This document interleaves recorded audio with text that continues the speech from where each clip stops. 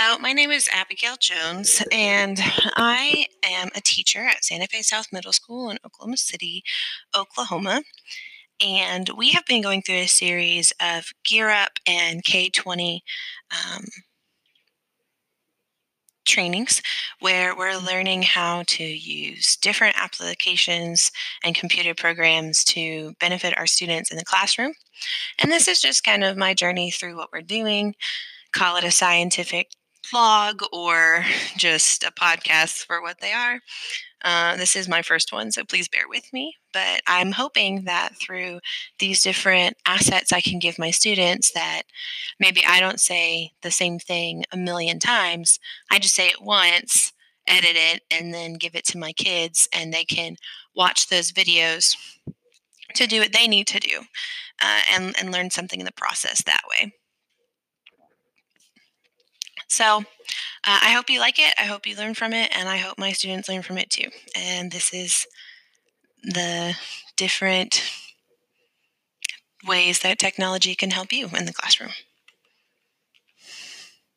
and all the troubleshooting that happens along the way.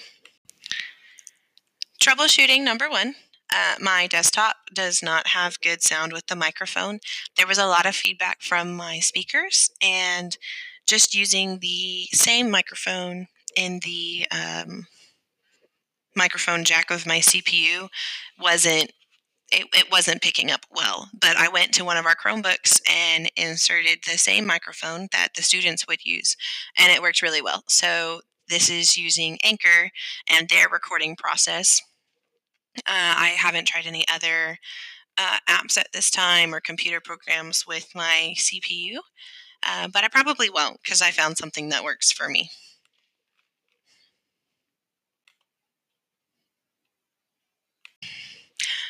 To begin, I use the Snip and Sketch application on my computer.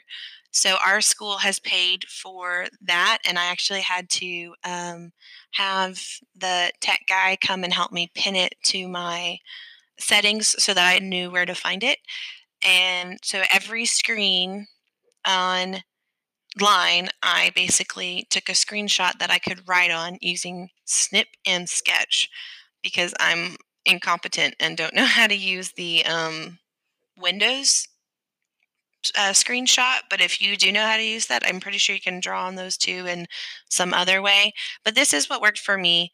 And I find that a lot, that I struggle with certain apps and I'm better at others. And so whatever works for you, go with that.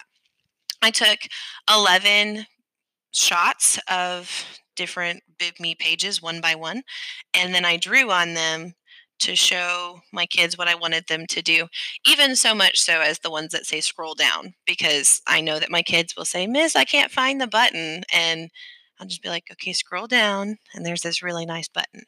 So I have done that, and just to help them along in that process.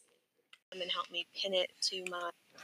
So next, after that, I dropped those pictures that I saved from the Snip and Sketch into WeVideo, and I plan on talking through each picture on Anchor here to create the audio track for my WeVideo.